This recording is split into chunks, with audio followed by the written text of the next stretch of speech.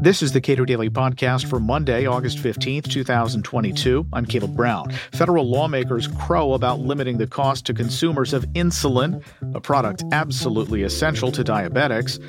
But there are moves Congress could have made that would also have brought down the price of insulin, while also making our healthcare marketplace considerably more rational. Cato's Michael Cannon comments. So, the proposal was to cap the out-of-pocket exposure that diabetic patients with private insurance would face when purchasing insulin, cap it at $35 per month.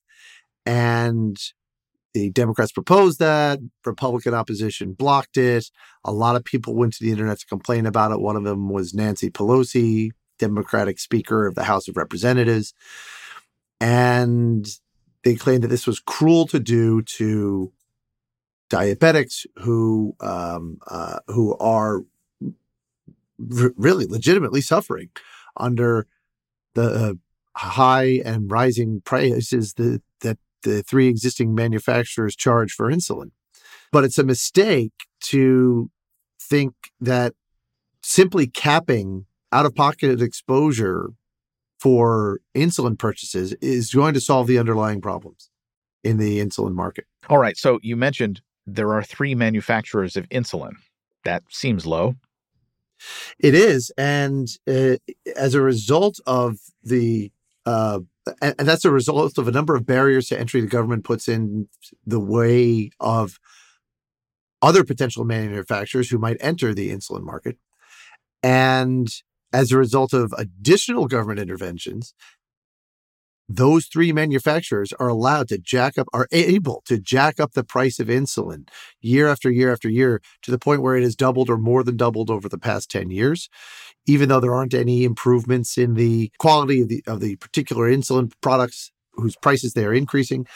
And there have been studies that have shown that in the United States, manufacturers are charging maybe 8 times the prices that manufacturers are charging for insulin in other countries. You can't get you can't have a market with such high prices, with such high price disparities, and so much customer dissatisfaction without a whole lot of government intervention causing those problems or propping up those high prices. So let's start with those barriers to entry. To bring a new insulin product or a new insulin delivery system to the market in the United States, manufacturers have to go through the U.S. Food and Drug Administration's processes for approving new biologics or medical devices. Those are very costly processes. They can take years. They can cost $1 billion or more. And that acts as a barrier to entry into the market for new insulin. So even if manufacturers jack up the price of insulin to the point where many consumers can't afford it, they're rationing, they're not maintaining their blood sugar as they should, and there have been diabetics who have died as a result of rationing their insulin use. It's very hard for a new manufacturer to come in and undercut those excessive prices because the government has put so many barriers to entry into the market, and so that helps keep the prices high. And there are other things the government is doing to keep the prices high. We'll get to those. But second, diabetics have to put up with this requirement the government puts in place that they have to get a prescription from a doctor before they purchase every time they purchase insulin. There are a couple insulin products in the United States where you don't need a prescription, but for the most part you do. The reverse is true in Canada. In Canada, you can get almost any insulin product without a prescription, and it doesn't make a whole lot of sense to require diabetics who are highly knowledgeable repeat consumers to keep obtaining prescriptions every time they need to purchase insulin. And when you do that, that adds to the effective price or the cost of obtaining insulin. So the price is already high. The government's making the cost of insulin even higher by requiring prescriptions with every purchase. On top of that, I mentioned that in Canada you can get it without a prescription, and in a lot of countries the insulin is available for 1/8 of the U.S. price. You would think then that international trade would solve this problem, that people will just purchase low-cost insulin from overseas, maybe without a prescription. But they can't do that, both because of the prescription requirements that the FDA imposes, but also because Congress says you cannot purchase more than a limited amount of insulin from other countries, and you can only purchase it for your own personal use.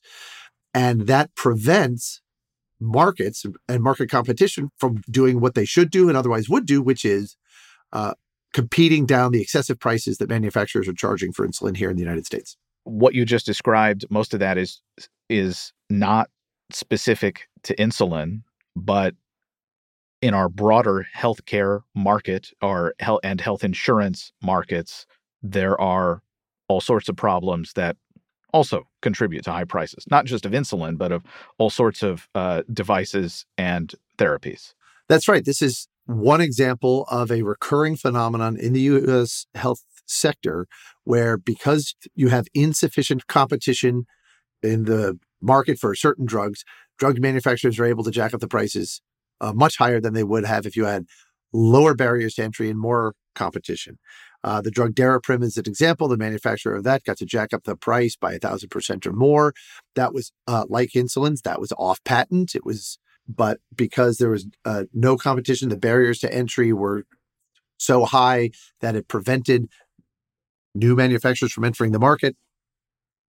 The sole manufacturer of Daraprim was able to essentially gouge patients.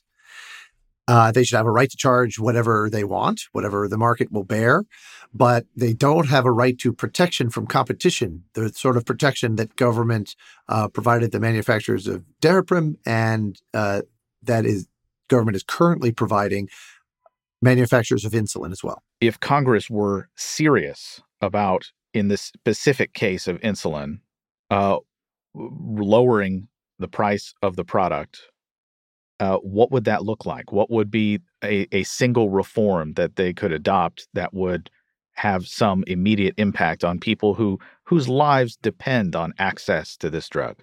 So there are a lot of things that are propping up, that the government does, that are propping up insulin prices. Maybe the most important thing that the government could do to reduce insulin prices is change who controls the money in the U.S. health sector. Right now, there's $4 trillion of money sloshing around in the U.S. health sector. Government controls half of it directly. It controls another third by handing control over to employers. If we took that $4 trillion and gave it or left it with consumers, then that would put tremendous downward pressure on healthcare prices across the board, including for insulin. One of the ways that government encourages excessive insulin prices is by encouraging third-party payment.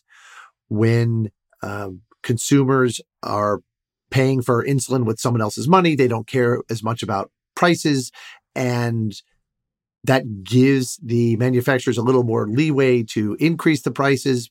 Even when insurance companies then try to negotiate the prices down, the fact that most Americans have insurance through an employer, which means to them it feels like they're purchasing insurance with their employer's money. They don't see the premium savings that come from aggressive negotiating strategies that bring down prices for things like insulin. When insurance companies try to negotiate lower prices for insulin, their diabetic patients will protest. They'll say, absolutely not. That is my preferred insulin, and you're not. And they'll complain to their HR department and maybe the CEO. And that sort of resistance really cripples the ability of insurance companies to get the prices down. And that is a result of government policy. If workers were free to choose their own health insurance plan, they could sort themselves into a health insurance plan based on their preferences for these types of negotiating strategies and the limited networks and formularies that come along with them. And you wouldn't have the sort of crippling resistance to price negotiation that you get in the current employment-based system. And so insurers would be able to do a much better job of bringing down insulin prices. And if we just let consumers control the $1 trillion of their earnings that the government now lets employers control and use to choose their health plans, that's probably the single most important thing. that government could do to bring down the prices, bring down insulin prices. But there are many other things: eliminating the barriers to international trade in insulin, removing FDA, the barriers to entry into the market that the FDA imposes, or at least lowering those barriers. Eliminating government-imposed prescription requirements for insulin and letting manufacturers and pharmacies and liability insurers determine when, in what cases, diabetics should get a prescription in order to purchase insulin. All of these things would reduce the cost and, in most cases, the prices for insulin. Michael Cannon directs health policy studies at the Cato Institute. Please give a rating to the Cato Daily Podcast on your podcast platform of choice and follow us on Twitter @Cato Podcast.